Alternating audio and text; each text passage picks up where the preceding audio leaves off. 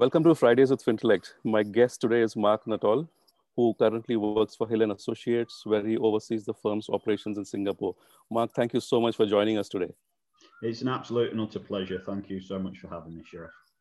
Mark, at the beginning, can you give our listeners a quick overview of your professional background and the work you're involved with currently?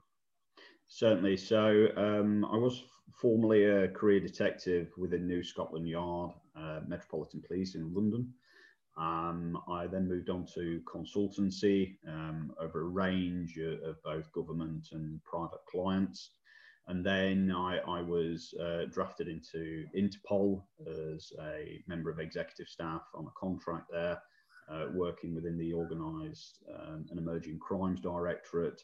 And now I'm at Hill & Associates back in a role that is a very holistic one.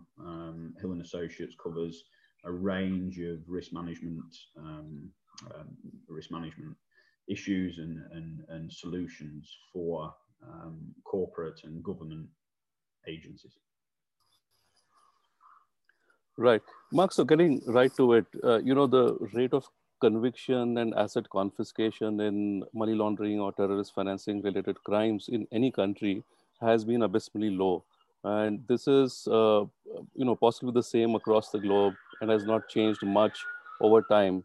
So what would you say are the major reasons for not achieving better outcomes? I would certainly say that it's lack of awareness, complication at trial, misunderstanding of, and this is in all due respect, misunderstanding potentially of investigators when they're investigating cases that relate to certainly corporate and legal bodies, because these things can be highly complex, and traditionally law enforcement or police officers or financial investigators don't necessarily have a background in business. So there can be complications that can be mitigated by defence in court that then lead to either a mistrial or a not guilty verdict.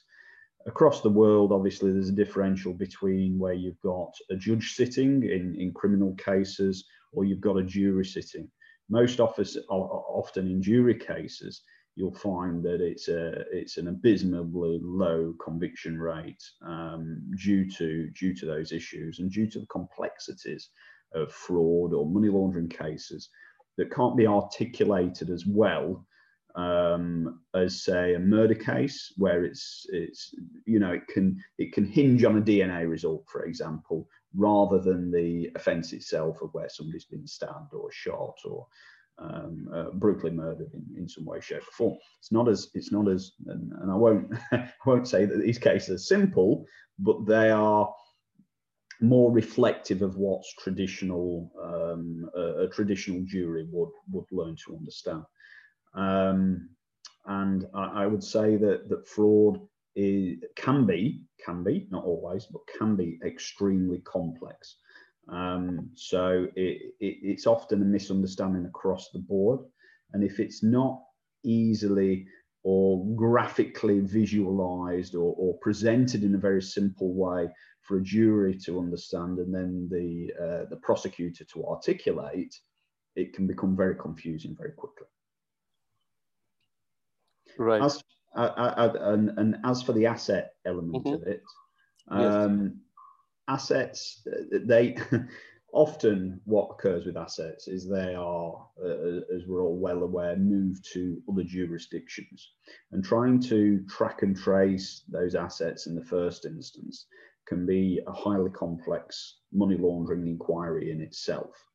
Actually identifying, restraining, having the other jurisdiction restrain that off the restraint that's already in place in country A can be a complex, time-consuming, highly bureaucratic matter that needs to occur, and I think we'll come on to that later, needs to occur, but this is what stops the mechanisms from working. And at the same time, if an individual has been either found guilty of an offence or knows that they are being investigated for an offence, they'll then move that item to another jurisdiction or have one of their professionals to move those items assets or commodities to another location. Right. Um, you mentioned multiple jurisdictions, and so, crime is increasingly multinational. Criminals are becoming more and more professional. So, what specific challenges does this bring to the AML CFT ecosystem, and in particular to law enforcement agencies? Yeah, I would say on that crime has always been multinational. It's always been international in remit. I mean, I've led some money laundering investigations where they've been laundering their money through organised criminal networks for over 50 years, for example. It's only the tools that have changed and the speed at which things can be moved now that has differentiated the environment that we're currently in.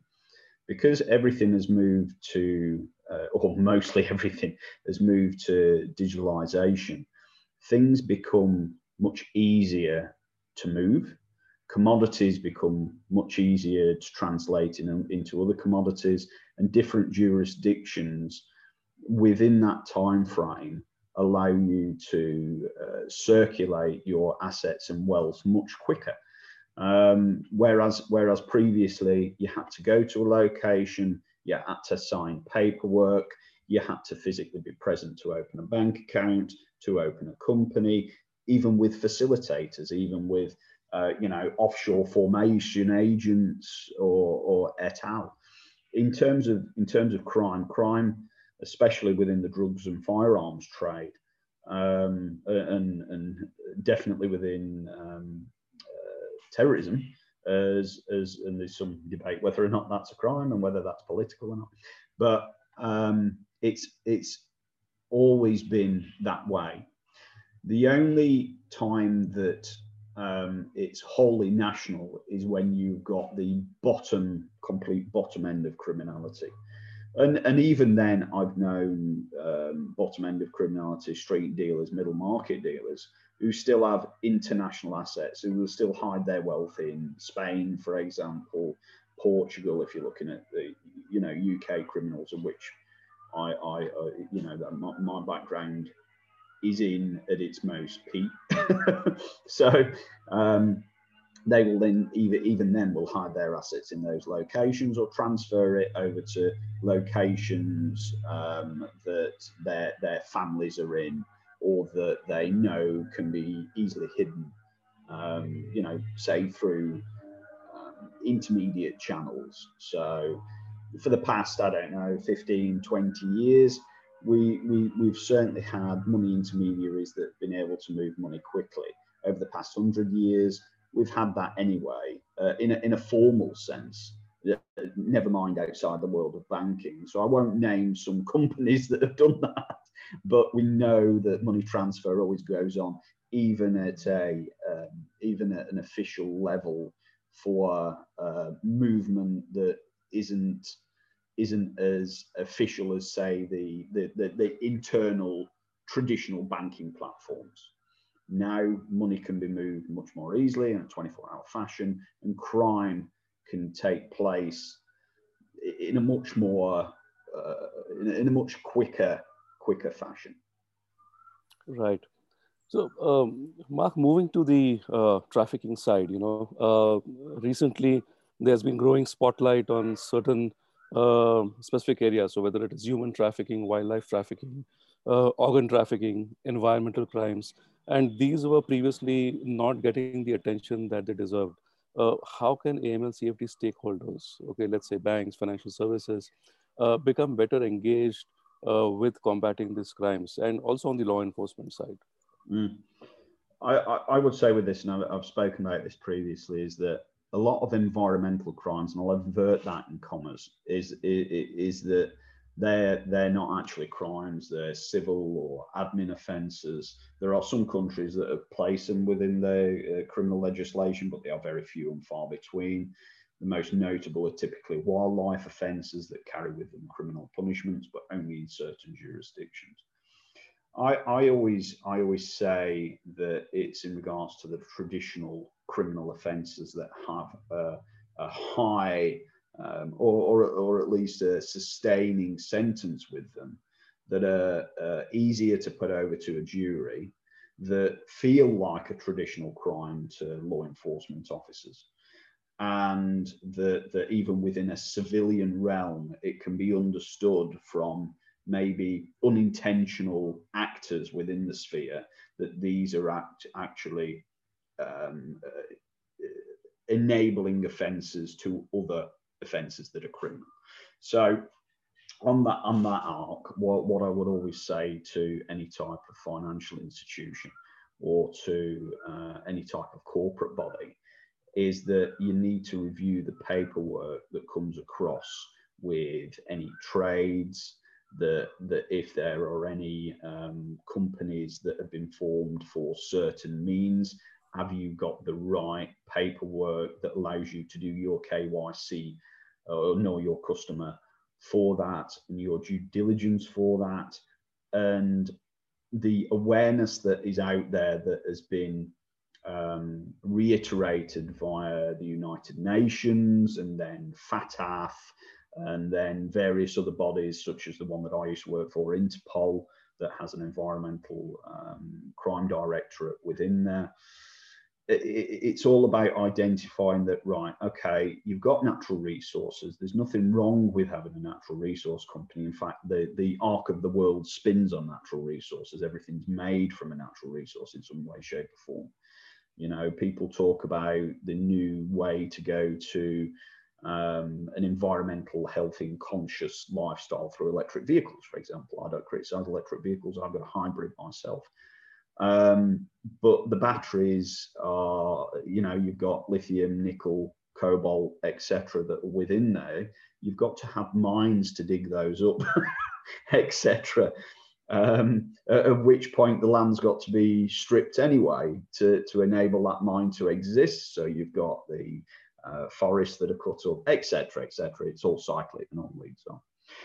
But if you've got a feeling that as a financial institution or a corporate body that you have a criminal acting recidivist within your portfolio, then look to the traditional crime, look to the fraud, look to the false declarations, look to the industry. Is the industry saying that this amount of money, and we all know through doing due diligence and KYC that you can get an industry aggregator to understand whether or not this is right within the industry. There's some AML solutions that are currently on the market that do that process automatically, so you don't even need to review it yourself as a KYC professional or a STR professional, for example. And then review whether or not you feel that there's a criminal element to what is occurring within that commodity chain there. So is money being moved to strange jurisdictions? Is money being moved to private accounts? Is it is the amount of money that's coming in right for a consignment of X or not, as the case might be? So it's all about looking at, because this is what's going to get police officers interested at the other end when you submit a STR or SAR, is that actually it's a crime. It's a traditional crime that a police officer can get hold of and say, right, well, that's a fraud, or that is a false declaration, or this looks like it could be part of a criminal network, for example, that's involved in other traditional recidivist crimes. So that's what I would say about environmental, inverted commas, crime, because in a lot of countries, it's not a crime. So. Right. So, Mark, you have, as you said, a lot of international experience. Now, there are a number of international cooperation mechanisms for AML CFT, many of which entail bureaucratic hurdles and lengthy processes. Do you find the need for rationalization in these mechanisms, or do you have any ideas on how there can be more efficiency in this international cooperation? At the moment, the way that it works is that a law enforcement and a judicial process is gone through in country A. Okay, so if that process is in place and it's been ratified and these individuals are guilty beyond a reasonable doubt in terms of assets and confiscation, then what happens is a letter of request or commission rogatoire usually is sent over via the associated agency in country, the official agency in country, to country B. And country B then review it and decide whether or not it's legal under their framework to be able to, number one, freeze, and there's various different amalgams on that, but freeze accounts or freeze assets, and then reclaim that and go through the very long process that it is to have that certain amount of asset value transferred back to country A, or transferred to victim through country A, if there's victims involved, which a lot of the time there can be, apart from obviously in drugs cases and firearms cases.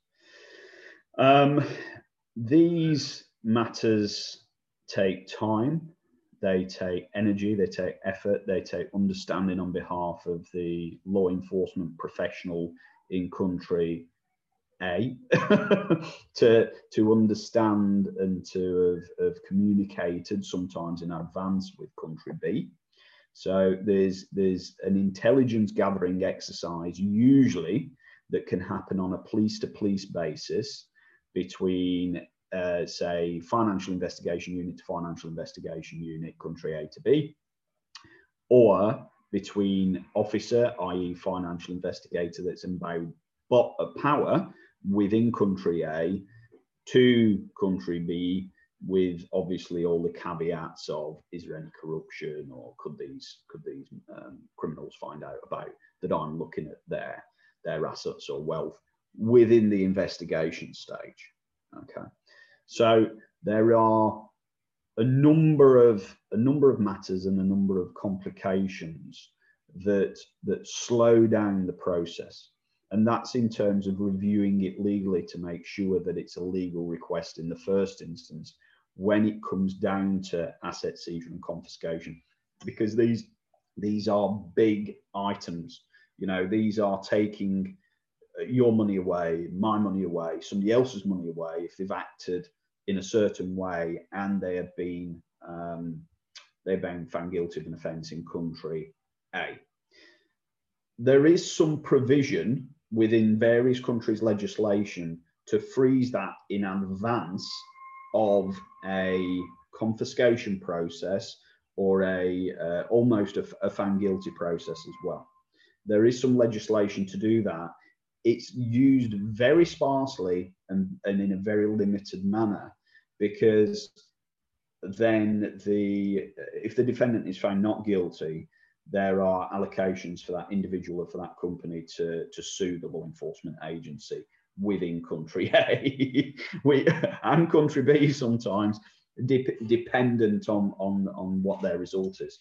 As I've stated earlier, if it's a fraud case or one of those complex matters, the likelihood of that freeze taking place is lower, because it's a lower likelihood of somebody being found guilty of an offence. So these things can occur and happen. In terms of up pace and trying to get these things done quicker, yes, there should be mechanisms in place to ratify that.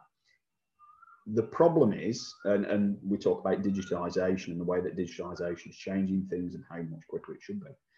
The problem is that laws in countries typically do not change at a fast pace. There are a lot of countries that still don't allow for digital documents or digital signatures to be part of the legal process.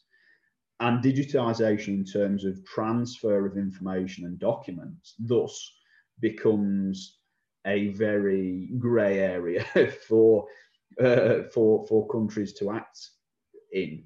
There's also the problem as well in that the legal frameworks are wholly disparate, different legal frameworks for different countries. And yes, okay, over the past 20 years there's been a formation of an equilibrium of governance in terms of AML, confiscation, money laundering, but still there are massive differences, because all FATF do is say, we are a member agency, we are there to allocate best practice. This is what we feel a best practice from our member states, and as a result of that, these are the recommendations. They're not saying to countries, you must do this. They're saying these are recommendations. And as a result of these recommendations, we have found that it will work better in your country. The problem is that a great many countries, their recommendations don't fit in to maybe the geopolitical landscape, the economic landscape, the functionality of their financial industries within country, the functionalities of their judicial systems, the functionality of their law enforcement systems. So there's a whole disparate range, and you cannot plateau it. You cannot say, this is the standard everybody's going to work to it in the world, because as we all know, and we've got to be realistic, it's never going to occur. I mean, Rome tried it and failed.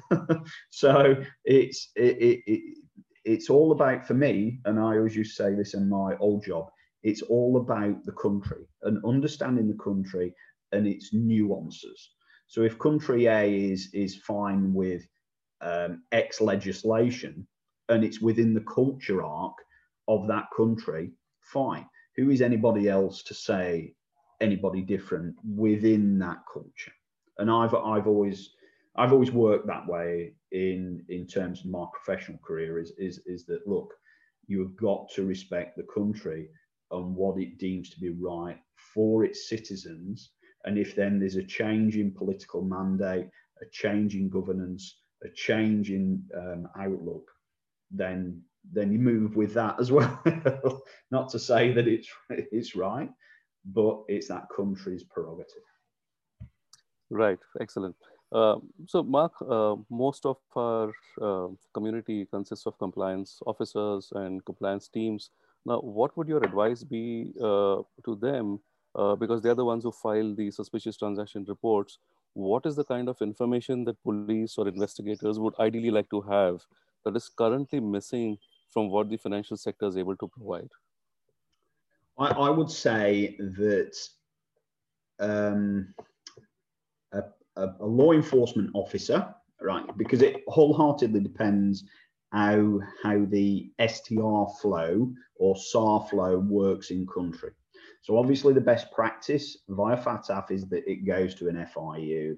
The FIU then do their certain amount of investigation on it, or might be investigating full stop. And then there's a flow of chain of governance, etc. Say, for example, in the UK, when I certainly used to have warranted powers over there, the way that it used to work is that it'd flow, if it was coming from another country, okay, it'd flow through the arc of the international desk. The SAR would then sit with the FIU there, and the FIU was a hub. It wasn't an investigatory element. It was a hub to then disseminate those suspicious activity reports to duly empowered, warranted officers with additional powers under the Proceeds of Crime Act. Okay, so then they'd be sent down to police officer. Police officer would then look and say whether or not it was in the public's interest to go after. I say this because the ones that typically got flagged were the ones that had to be dealt with expeditiously. Okay, so there were SARs that had a certain time frame on them to deal with quickly, and the bank had a kind of freezing element within their processes to be able to do that. The rest of the SARs, because there were so many of them, a complete flurry of them, they would then sit within a repository for searching mechanisms, so an Intel database to work upon. So the way that police officers like to deal with these things is they will review, and I know technology has changed this a little bit, because there's some keyword analysis, data analytics, etc., that now go on with some systems in some FIUs, but the majority not, because the majority is still manual. So what they will do is they'll look at it and they'll go, right, okay, that's something that we need to be dealing with. And typically it's in relation to the value on what the suspected offence is, okay? So at the other end, where you've got the financial institution and maybe some individuals that aren't, that don't know law enforcement inside and out, or criminal offences inside and out, but send a STR and a SAR for either gut instinct or because it looks like they've got the suspicion. That's part of the suspicious activity report. There's some type of suspicion in there. They send it off because of those reasons. And I would recommend keep it as simple as possible, which is amount of money, reason, very, very short in sentence and paragraph. Don't overcomplicate it, because officer can come back and say X. Can we have further details on this? Or go to a court and get it through a production order mechanism or a subpoena mechanism, etc., if that's what goes on. There are some countries that have got automatic, through their judicial system, legislative system, that have got automatic access to the banking systems anyway of that country. So they can automatically look at that without having to go for a production order, warrant, or a subpoena. So for me, it's all about simplicity. It's about, right, what's the amount, what's your suspicion, and obviously what companies are involved, but that is part of the STR template or the SAR template anyway, because I've worked within that function as part of my consulting roles anyway. So I have actually got experience in doing these things and working within a financial institution to review these processes. Great. So, Mark, we cannot end any conversation these days unless we speak about COVID, right? So, in your opinion, what would you say has been the most significant impact of the pandemic on the money laundering and terrorist financing landscape? And is the pandemic likely to sort of mark a permanent shift in cybercrime or related trends? Firstly, I would say that it is regulation that is changing the landscape. While COVID has been in place, or rather the political decisions around COVID and the lockdowns and to keep us at home and to keep us busy at work, etc., is that there's no longer any office romances. There's no longer any coffee room breaks or standing around the water cooler. People have been solidly at work and solidly tasked, and as a result, solidly churning out regulations. All I have seen over the past year now is a flurry of regulations coming out from regulators. No matter which part of the world they are in, they have been busy bees. Not usually. It's not to say they aren't usually, but it's to say that they usually allow for a regulation to come in, to see its effectiveness, and then to see how the industry can cope with it. Because people are busy working at the moment consistently, and I can pledge for that as well, because I am an expert, you are as well, Shuey, is that it never stops now. Is that it's all the time, and that banks aren't able to adapt to the regulation or to implement it before another regulation comes out. As a result of that, what's happening is that banks are busy flying around trying to understand the recommendation and the regulations that have come out.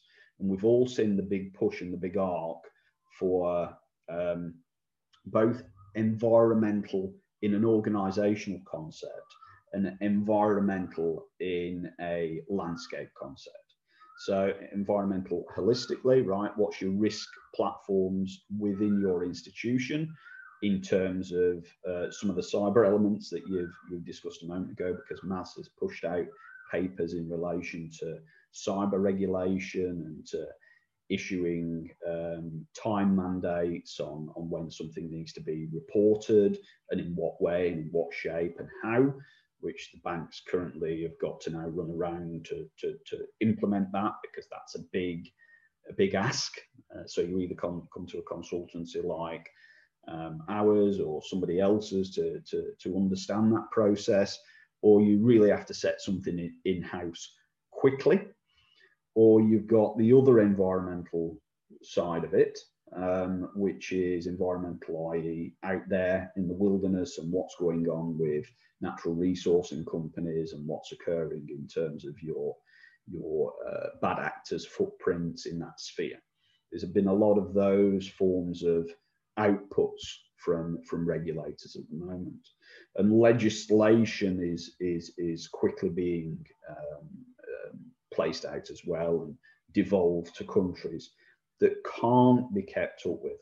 It's impossible to ask any type of corporation to quickly run after a regulation and implement it without knowing what the impact's going to be. I spoke a couple of weeks ago about this, about over-regulation, about how it needs to be tested and implemented. And yes, it might be what people in this day and age consider to be slow, but we're human beings. We're not the internet, we're not Google, you know, we're not a computer system. What we are human beings. So human beings, even within a construct, need to know how it's going to work, need to know how it's going to be tested, need to understand how it's going to be abided by, and what's going to happen within this landscape that we've got that's currently 24 hours a day, 7 days a week. Because we need to ensure that we're still acting with our clients in a humanistic manner, that actually our clients are there because the majority of them act in a law-abiding way.